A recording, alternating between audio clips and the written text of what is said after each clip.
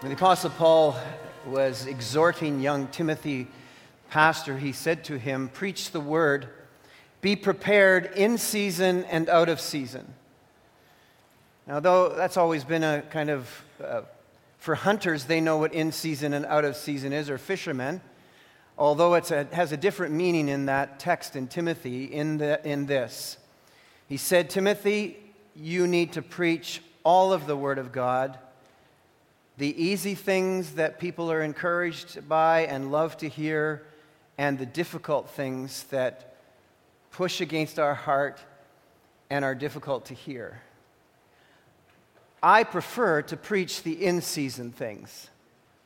But today, the assignment is to preach one of those out-of-season texts. One of the harder texts to understand in the Scripture, but not just in its understanding, one of the harder texts to deal with emotionally, because the stakes are so high for all of us. You're going to see as we get into the text this morning, in that I've entitled it, I forgot my title. No, I've entitled it, Salvation, Opportunity Knocks for a While. Opportunity Knocks for a While. And that is such an emotional issue for all of us, because in our relationships, we know people who may be in violation of the text we're going to talk about today. It's highly possible that there may be some people in here this morning who are flirting with the violation of this text. And so when we are talking about matters of the heart, in particular matters of salvation, the overriding urgency of what we're talking about in this series in Hebrews is do not take your salvation for granted. Do not ever become lazy with respect to matters of your heart. And do not get sloppy about the things of eternity. And so I'm going to invite you to turn in your Bibles to the book of Hebrews, where we have been and continue to be for a while. The book of Hebrews, chapter 6, as we look at a very challenging section of Scripture. This is not going to be a light or humorous or entertaining sermon. And you're saying, so what's new?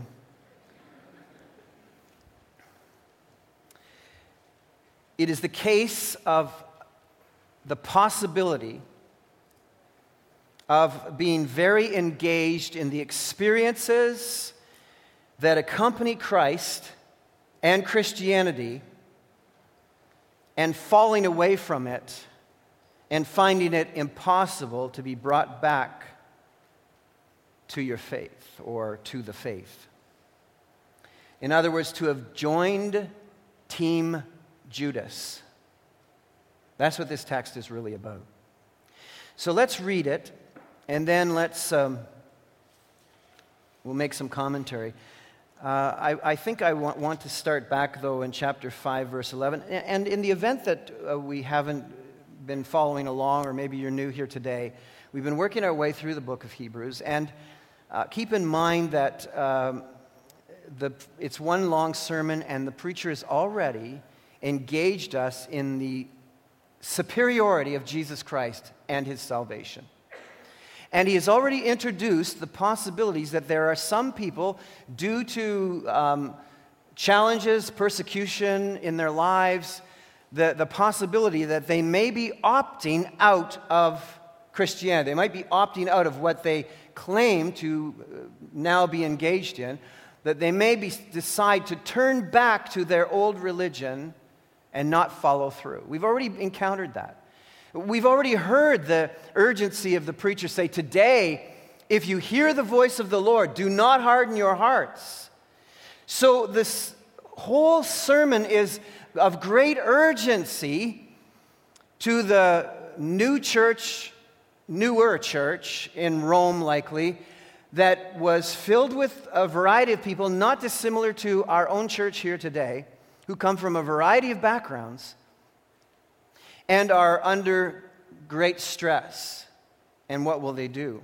And so he's been making a case for Jesus and salvation through Jesus Christ. And that's when we arrive at the end of chapter 5, where he starts this way. We have much to say about this. About what? About shoring up your relationship with Christ. Making certain you belong to Christ Jesus. Making sure that you are of the faith. Working out your salvation with fear and trembling. All of that. We have much to say about this. But it is hard to explain because you are slow to learn. In fact, though by this time you ought to be teachers, you need someone to teach you the elementary truths of God's Word all over again. You need milk, not solid food. Anyone who lives on milk, being still an infant, is not acquainted with the teaching about righteousness or the right ways of God. But solid food is for the mature, who by constant use have trained themselves. Hang on every word. Beloved, you got to hang on every word. To distinguish good and evil. Therefore, let us leave the elementary teachings about Christ and go on to maturity, not laying again the foundation of repentance from acts that lead to death, and of faith in God, instruction about baptisms, the laying on of hands, the resurrection of the dead, and eternal judgment. And God permitting, we will do so. There's an important pause right in the center of this to remind everybody again that this is all about the sovereignty of God. Salvation is all about God's act in our lives. Then he says, it is impossible. Circle that word. That's going to be the key word for us today. For those who have once been enlightened, who have tasted the heavenly gift, who have shared in the Holy Spirit, who have tasted the goodness of the Word of God and the powers of the coming age, if they fall away, to be brought back to repentance. Because to their loss, they are crucifying the Son of God all over again and subjecting him to public disgrace. Then he illustrates what he's talking about. Land that drinks in the rain, often falling on it, and that produces a crop useful to those for whom it is farmed, receives the blessing of God. Oh, so this is about the blessing of God or not getting the blessing of God. Well, let's keep reading. But land that produces thorns and thistles is worthless and is in danger of being cursed. In the end, it will be burned. This is not just talking about blessing. It's talking about something far more serious than that. Even though we speak like this, dear friends, we are confident of better things in your case, things that accompany salvation. So that means there is behavior that does not accompany salvation, or salvation is not accompanied by this behavior. God is not unjust. He will not forget your work and the love you have shown him as you have helped his people and continue to help them. We want each of you to show the same diligence to the very end in order to make your hope sure. We do not want you to become lazy, but to imitate those who through faith and patience inherit what has been promised. This is the word of God. Father, I don't have to tell you what you already know, and that is that this has been and continues to be one of the more difficult sections of Scripture to understand. Yet it is not really difficult to understand. It is because we willfully and emotionally prefer other things. Father, I pray this morning that you will bless your word to our hearts and our lives. the seriousness of this section of Scripture cannot be ignored, must not be ignored, is not to be skipped over because it's so difficult, but is to be faced head on. And Lord, I pray that you would help each of us to concentrate on the importance of what we are going to hear today from you. And I pray that you would open up our hearts, our ears, our eyes. I pray that we might not be distracted. I pray, oh God, that we might resolve in our hearts to live more carefully before you, that we might recognize the seriousness of our salvation, the awesomeness of our salvation through Jesus Christ, and not have an attitude of dabbling, but might we be people who are fully in, oh God, journeying deep into the heart of Christ, leaving no question in our hearts, in the internal or external of our lives, about whose we are, I pray. For your great name's sake, and because of the cost of our salvation through Jesus Christ, our Lord, I pray. Amen. I think at times we have wrongfully allowed our eternal security or our belief in our eternal security, which I fully believe in terms of the perseverance of the saints. The weight of Scripture is that once you come to a life-transforming relationship with the Lord Jesus Christ through faith in Him as your Lord and Savior, He will preserve that faith in you until the end. That truth is recorded everywhere. In the book of Jude, for instance, in terms of our identity as believers in Jesus Christ, Jude, who is the brother of Jesus, addresses us. And he says, to those who have been called, who are loved by God the Father, and kept by Jesus Christ. These three truths are realities of the identity of a true follower of Jesus Christ. A true disciple of Christ is called of God, loved by God, and kept by Jesus Christ. That's your resume. That's your identity. So I don't want to in any way present to you or create in you a sense of insecurity about the truth of salvation. But I believe that this text wants us to not take anything for granted. And the Lord Himself has given this to us because we are to ensure that our faith is sound and solid, and there is a responsibility that comes from our side of things to nourish our faith, to choose to grow deeper in Christ, that our salvation is a lifetime journey. There is an encounter with the living Christ that brings us into a relationship with Him whereby we recognize that we are sinners and lost and going in the wrong direction. And by repenting, turning from ourselves and turning to the living Christ, we can have salvation, the free gift of salvation through Jesus Christ, until the day we die and He takes us into eternity. That is biblical theology of salvation. I don't want to erode that in any possible way. But there are also the Scriptures, biblical theology is rife with teaching that says, work out your own salvation with fear and trembling.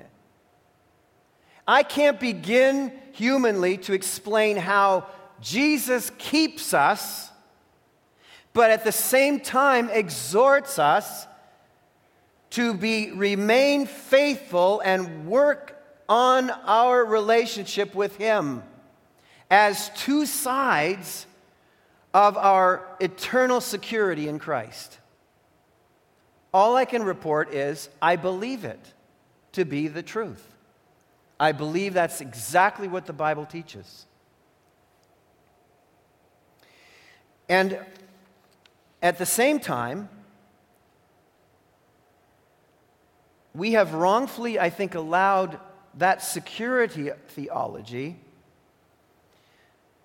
to give us some sort of consolation that walking away from knowing Jesus is really not all that serious and that we can pop in and out. There are whole denominations that teach you can be saved and then lose your salvation, and quite honestly, this is one of the sole texts that they use for that theology in the face of a multitude of texts to the contrary. But this does mean something. And quite honestly, I'm not going to really spend time about whether eternal security or that kind of theology is true versus you can lose your salvation and regain your salvation, all that kind of stuff. At the very least, this text, even if we did believe one could lose one's salvation, tells us that you can't get it back. So it's a really serious matter no matter what camp you land on. This is one of those texts whereby the preacher actually grabs everybody by the throat and shakes us so that we're scared straight for a good thing, for a good reason. Matters of eternal salvation are the most important matters of our life.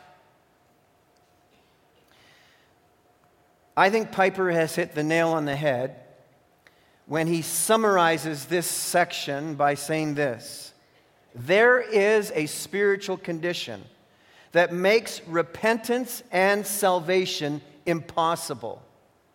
And this condition may look in many ways like salvation, but it isn't.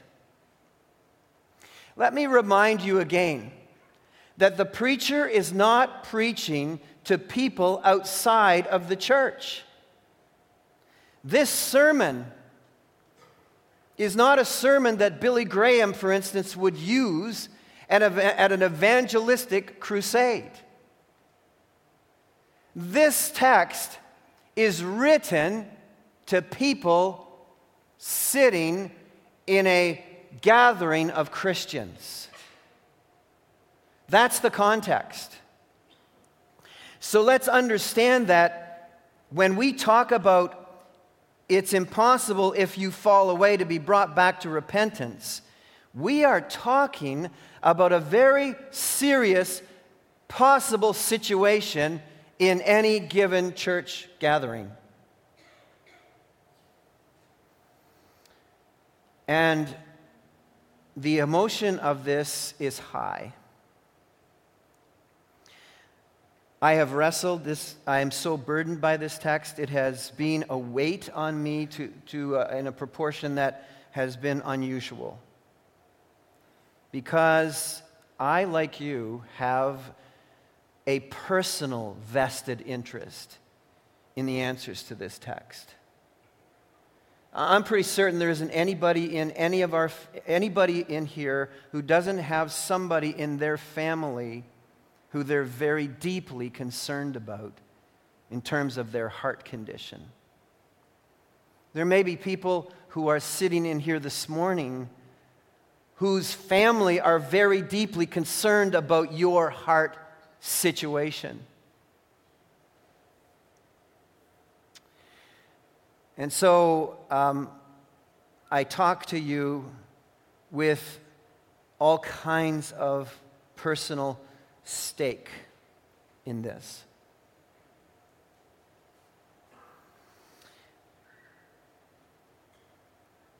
We use terminology like backsliding, and we impose it into this text, that either this is talking about backsliding or losing your salvation. I want to suggest to you that it's not really talking about either of those two things. It's talking about losing your opportunity for salvation. But it may look like one of those two things. Now before we launch into this, you thought we had launched. We haven't. Pre-launch considerations are these. Let's understand about the genre of this particular text. The ladies are studying genre. Yes, wave at me. Come on, you are. I know you are Tuesdays. And I know you were just waiting for the day when I'd use the word genre. Or as D.A. Carson would say, genre. Because he's from Quebec. And he knows better. But I say genre. This is not didactic. This section is not didactic. In other words, it is by genre exhortation. This is a preacher preaching a message. What's the difference? Well, in exhortation, we have to understand the preacher's point so that we can give understanding to the latitude of the words that he uses to line up with that point. Because the words that he uses are used regularly in a variety of different ways. So the only way that we can interpret this correctly is to make sure we first of all understand that the genre is not didactic but is exhortation. Secondly, the situation for these people, let's make sure we understand, the situation is they're under persecution, there's difficulties, there's pressure, there's opposition, and there's popularity. Sometimes the gospel costs you friends. And maybe it's a cost too great for you. The preacher wants to talk to you about that. The preacher wants you to reconsider that. There's an obstruction here to their going on with Christ that the writer, the preacher, is identifying. In chapter 6, verse 1, they are to leave something. Something's in the way of them fully embracing Jesus Christ. So he says to them, and a lot of people say, well, this text is just about an immaturity versus maturity. And at first glance, that would be kind of a surface look at the text. But we have to look at a little bit deeper than, yes, this is just immaturity versus maturity in Christ, and so it's about blessing and not blessing, and this is not a big deal text. Frankly, the study book went in that direction, and for the first week, it and I are departing ways. This is far more serious than the study guide has portrayed. Far more serious. The obstruction states here, therefore, let us leave the elementary teachings about Christ. Now, what are these elementary teachings that they're to leave? And this word leave is to abandon, to say goodbye to, move on from. Now, look, you are never, ever going to hear me say to you, I think we need to leave the basics about Jesus. I'm never going to say that to you. Not ever. I teach a class on Tuesdays about the foundations of our faith, about the basics of Jesus Christ. I will never, ever stand up and say, we need to move past the basics of Jesus Christ and get into the real meat of the Bible. That's not what this is saying. This preacher would not be saying that. So we have to ask the question, what are these elementary teachings that he's asking them to leave behind? The only way we can do that is to start to consider the audience. What's the title of the book? Don't be timid. I'm too far away to jump on you. Hebrews, which means the book is addressed to Hebrews. And who are Hebrews? Jews. He's addressing a majority Jewish audience. Does this have application for us? Yes, I'm going to weave application in for us. Of course it does. But the elementary teachings that he's telling his people to leave behind, he's telling Jews to leave something behind. If you don't pick this out of the text, you will likely go in all kinds of weird directions to try and interpret and understand this. What are these elementary teachings? So here we go. Here we go. You could lose, I could lose, well, not me, unless, and I'll tell you later, you or I could lose our opportunity for salvation if. There are three things I'm going to point out this morning, and they're not numbered. You know why they're not numbered? There are three ways of saying the same thing. Because I think that's what he's done here. Three ways of saying the same thing, so I'm not numbering them 1, 2, 3. They're just bullet points. Now keep in mind, he's answering the question, what the sin of unbelief looks like. That's what he's been talking about contextually all the way up to here. The sin of unbelief. What does it look like? And who is in danger of violating the sin of unbelief? That's the issue here.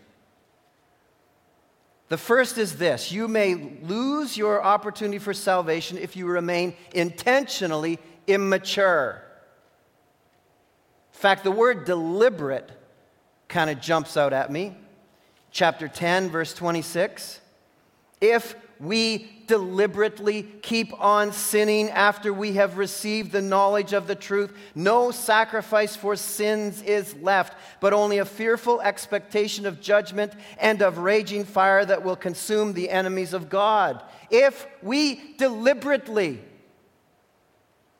He is talking here, he's saying, you, in fact, though, by this time you ought to be teachers, yet you need someone to teach you elementary truths of God's Word all over again. You're not even acquainted with the teaching about the ways of God. You can't even distinguish good and evil. Does that sound like a Christian to you? It sounds like some people today who are masquerading as Christians. So this immaturity that we're talking about here is not baby Christian immaturity. It's religious immaturity. The very thing that Luther nailed the theses on the door all about 500 years ago. Religious immaturity versus true faith in Christ. So you're saying, well, what are these elementary obstructions? To me, they look like the very things of the gospel. They look like New Testament stuff. So let's look at them. Not laying again the foundation of repentance from acts that lead to death and of faith in God. You know, sometimes people come to the place in their life where they say, you know what, my life sucks. I need to do something. I need to reform my life. I know what I'll do. I need to get back to church. That's what I need to do. I remember my mother used to take me to church. I need to go back to church, and I need to stop cussing. I need to take my job seriously. I need to do a better job at work. I need to do better with my relationships. And so there's an action of sort of religious personal reform. There's a type of repentance. I'm going to turn from the way I am presently living to a new way of living that I myself am engineering. I get this all the time. People say, you know what, I really need to get back to church. You don't need to get back to church. You need to come to know Jesus. That's what you need to do. And then back to church will not be an issue in your life. So he's talking here to people who have a Jewish entrenched commitment to religious ceremony of Judaism. They've been used to going to the synagogue, used to going to the temple. It's a type of religious reform, but not a reconciliation through Jesus Christ or to Jesus Christ. There's a surface faith in God here, because let's face it, a Hebrew audience is not a pagan audience. A Hebrew audience is a God-fearing audience.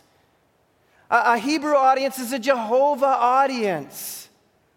They have faith in God. He's writing here and saying faith in God is not enough, because no one can come to the Father but by Jesus Christ. The elementary teachings of the older covenant were to move us to Messiah. And they're not moving to Messiah. They are remaining where they are. I get really nervous when people say, when all I ever hear people use in their lingo is the name God. It's not enough. Muslims use that language too. I need to hear Jesus.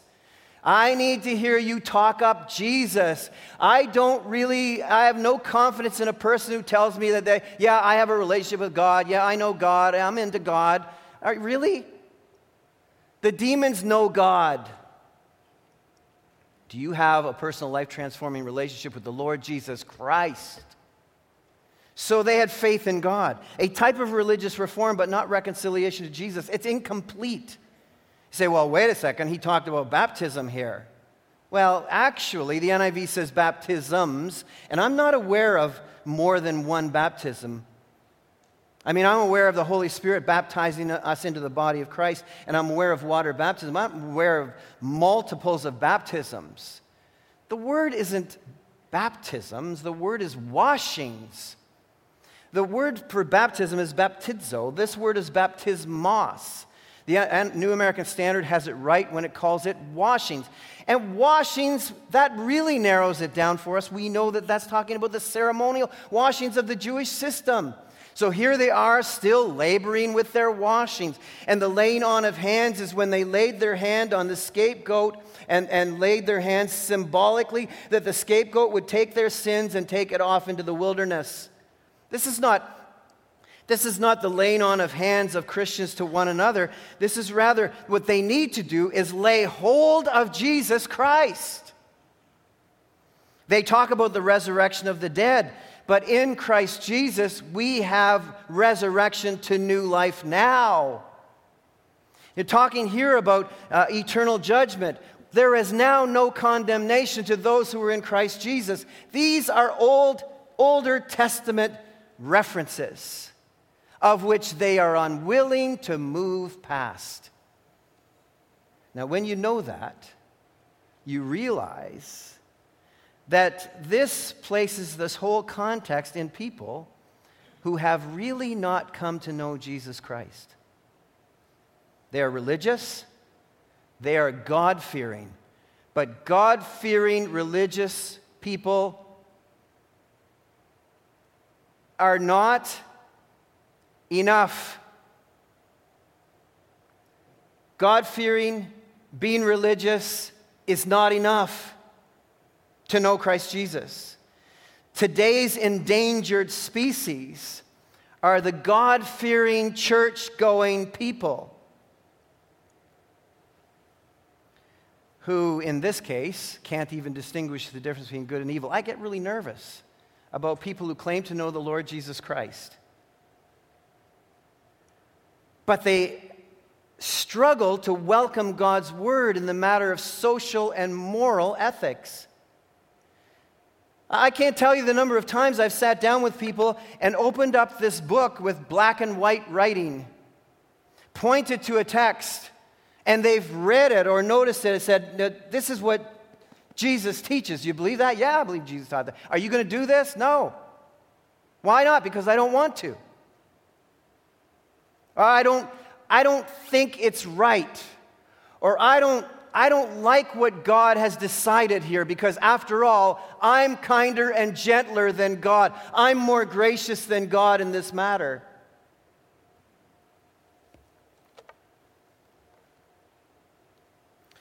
These people can't distinguish good from evil.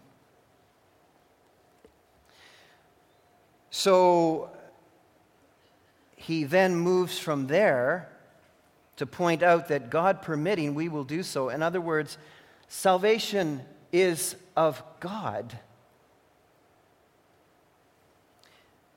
So he enters into this second section, verses 4 through 6, and says it is impossible. And by the way, that word impossible in the original is placed at the front of the sentence. For once, the NIV did it right. It's amazing. And the New American Standard is wrong. I I couldn't believe it. I had to sit and stare at the ceiling for probably half an hour in my office. I've got to rethink all of my prejudices. So really, this sentence starts off this way: impossible. And it's not a wishy-washy word. It's the same word that's used in verse 18 of the same chapter when it says, God did this so that by two unchangeable things in which it is impossible for God to lie.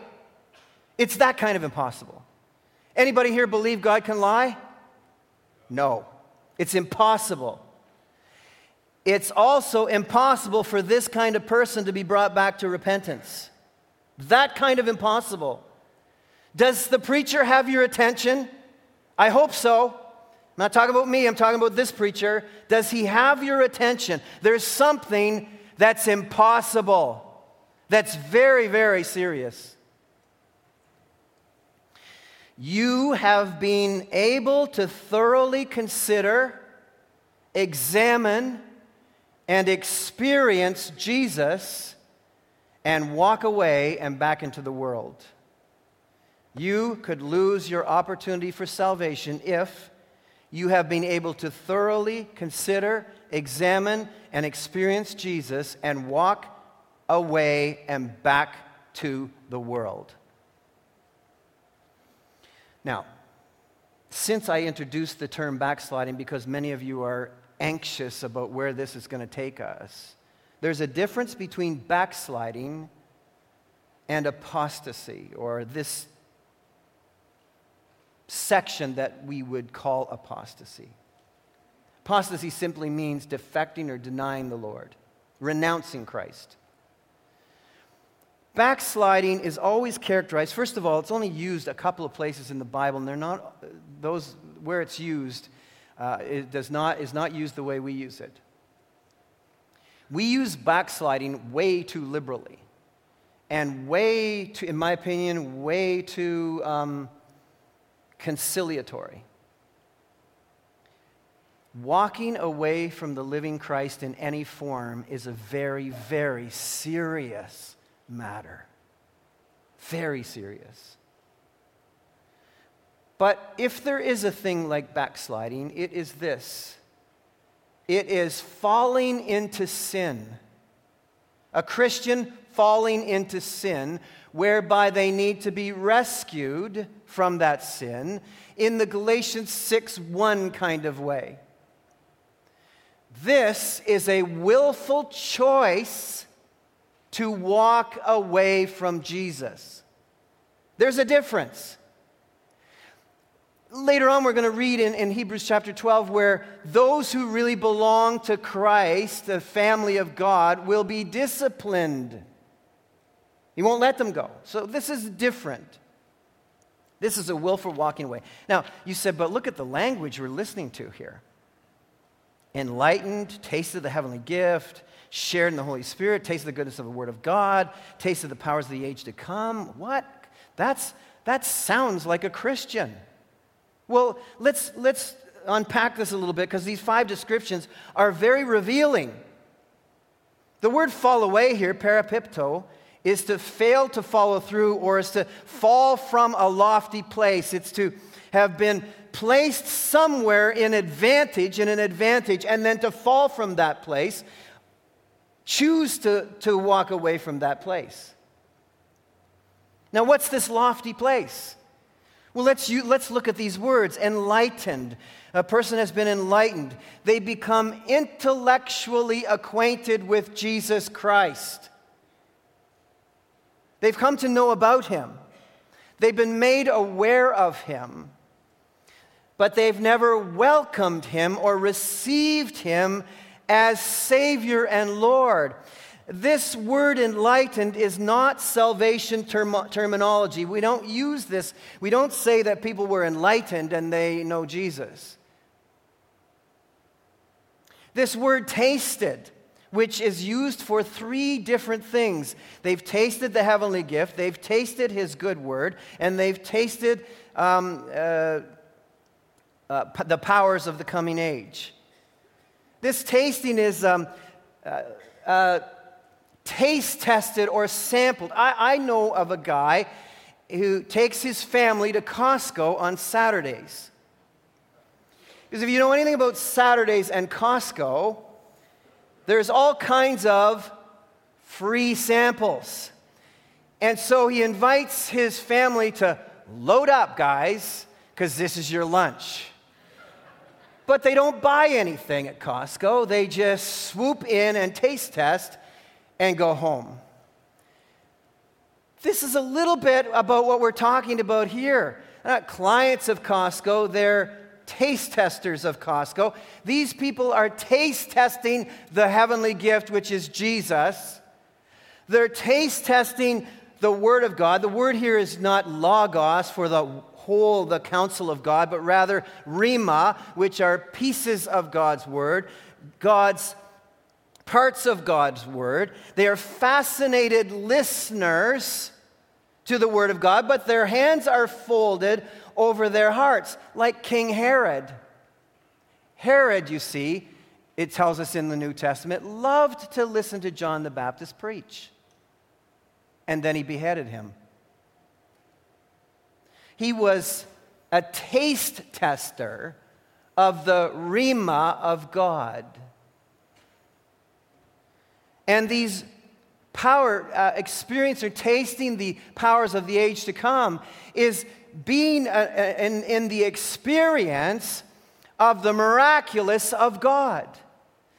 In our congregation, if someone is gravely ill and the living God decides miraculously to heal that person in our midst, because that's the definition of the powers of the age to come. It's a break-in. When we pray for healing, we are praying literally for a break-in of the eschaton, a break-in of the age to come, where there is no more dying, no more sickness, no more tears, no more crying, no more pain. We are asking God if He would be willing to advance the age to come into the present age in just this case. That's what it is. That's why it doesn't always, not everyone will be healed in this age, because we will all be healed in the age to come.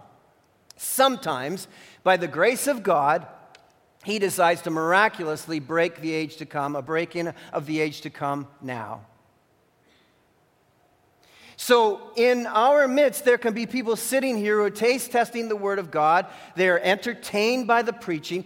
They are taste testing not only the Word of God, but they're taste testing the heavenly gift, Christ Himself, and they're also potentially taste testing because they're experiencing some of God's miraculous work. You say, well, what about shared in the Holy Spirit? I'm glad you asked. The word here, shared, is metakos, which is really, it's used in Luke 5:7, for instance, of the fellow fishermen. They were associates. They were in the same place together. We would use this if we were getting in a boat together, say we're metakos. We're associated with each other in the same place. And so the description is, these people have been where the Holy Spirit is, like here this morning, but this word that we normally would use is indwelt. When we're talking about the real partaking of the Holy Spirit, we talk about being indwelt by the Holy Spirit.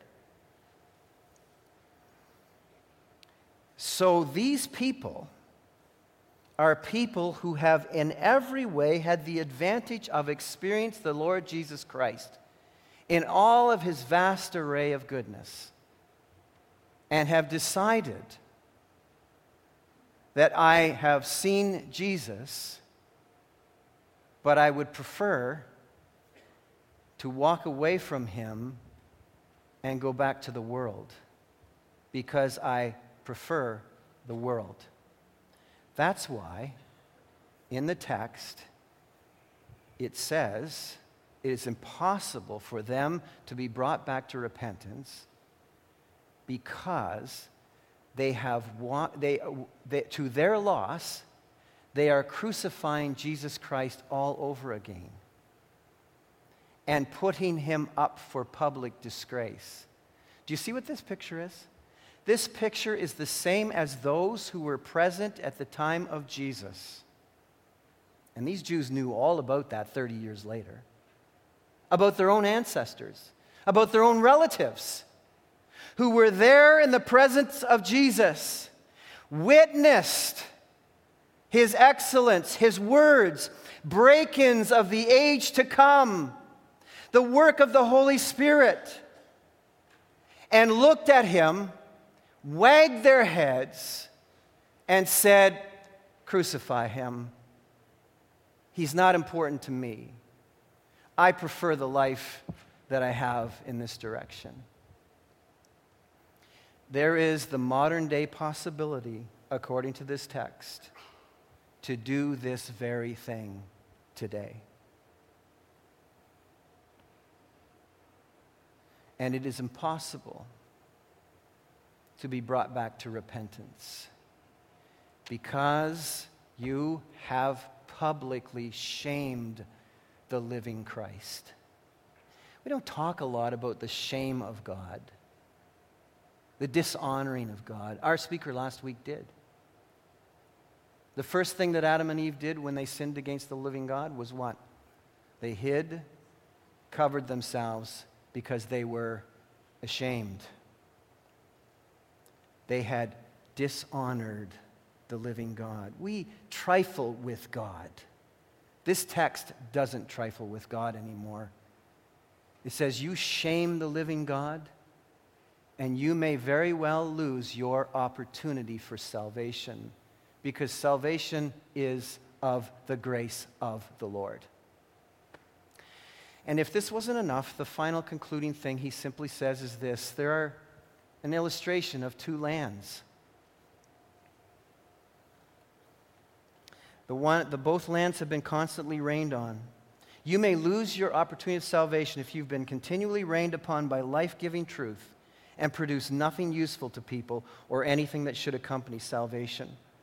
Do you notice these two lands? They're both the same. They get to drink the rain that God has sent, the blessings of God, the same opportunity. And one has turned the blessing of God into useful product for those whom it has been farmed for. Notice that. Don't miss that. It's not really about themselves. It's about those around them. But the other land that receives all of this rain neglects the field. Instead of taking that blessing and that opportunity, in this case, from the truths of the older covenant and moving to Messiah and responding to the message and welcoming Messiah into their lives, they were satisfied to test him out with their religion and their rituals and their folded arms. And then one day when trouble came and persecution came, they walked away. This doesn't happen suddenly. This is about choices. When the blessing rain of God comes upon your life, it's a choice whether to respond to it or neglect it. And you might be sitting here this morning having for years neglected the rain of God and have produced nothing. We want each of you to show diligence. God's not unjust, verse 10. He will not forget your work and the love you've shown him as you have helped his people and continue to help them. That's the behavior that accompanies salvation. You show your love for God by helping his people and continuing to help them. That's what accompanies true salvation. If you are this close to the action, and everybody in here this morning is, you better act on it. Get all in. Because there is a state of heart where repentance becomes impossible. I'm going to invite the musicians to come. as we conclude our service this morning, and I want to simply put this out to your hearts. There may be somebody on your heart right now who you're concerned about. And obviously, we need to be absolutely concerned about people who are in our orb, who don't know the living Christ, or who seem to one time walk with him and are not. But importantly, in this room this morning, it is possible, because apparently it was in the service before, it's possible that you might be this kind of person who's possibly on the edge of walking away from all of this. You haven't softened your heart to the living Christ and driven your roots deep into truth. You're saying, well, wait a second, it says it's impossible to repent. That's what it says. But here's the truth about the Lord. If you can repent, repent. If you can repent, repent, because it is God who allows you to repent. It's God who brings you to repentance. In the case of Esau, there's an example where Esau sold his birthright, the blessing of God, for a bowl of soup.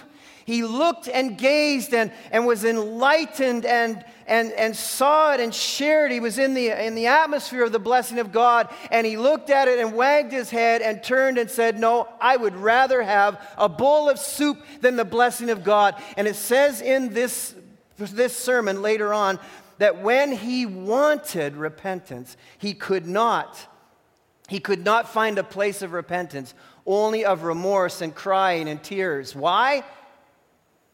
Because he wanted the blessing, but he didn't want the blesser. Too many of us want all of the perks of salvation, to taste it, to experience it, to be part of it, but we don't want the living Christ to be Lord of our lives. And if you don't, you're in danger of walking away from the faith and never to find a place of repentance again. But today, in this place, is a place of repentance. And all I'm saying is if God puts it on your heart to repent, then repent. Turn from your religious thing, your personal reform, whatever you've been relying on, and finally place your faith in the living Christ for salvation. And while we sing this morning, I'm going to be right down here at the front. If God is asking you to repent, then you come forward and do just that. Our Father and our God, we gather around your word because we believe you have a strong word for us. I thank you, O God, for the powerful work of the Holy Spirit to move in our lives. And I pray for this precious congregation that I love so deeply. Oh God, may we never, ever, ever take our salvation for granted. May we be confident in our relationship with the Lord Jesus Christ and the confidence of your power to keep that which we've committed until the end. But, oh Lord, I pray for those who might be here, who've been playing church,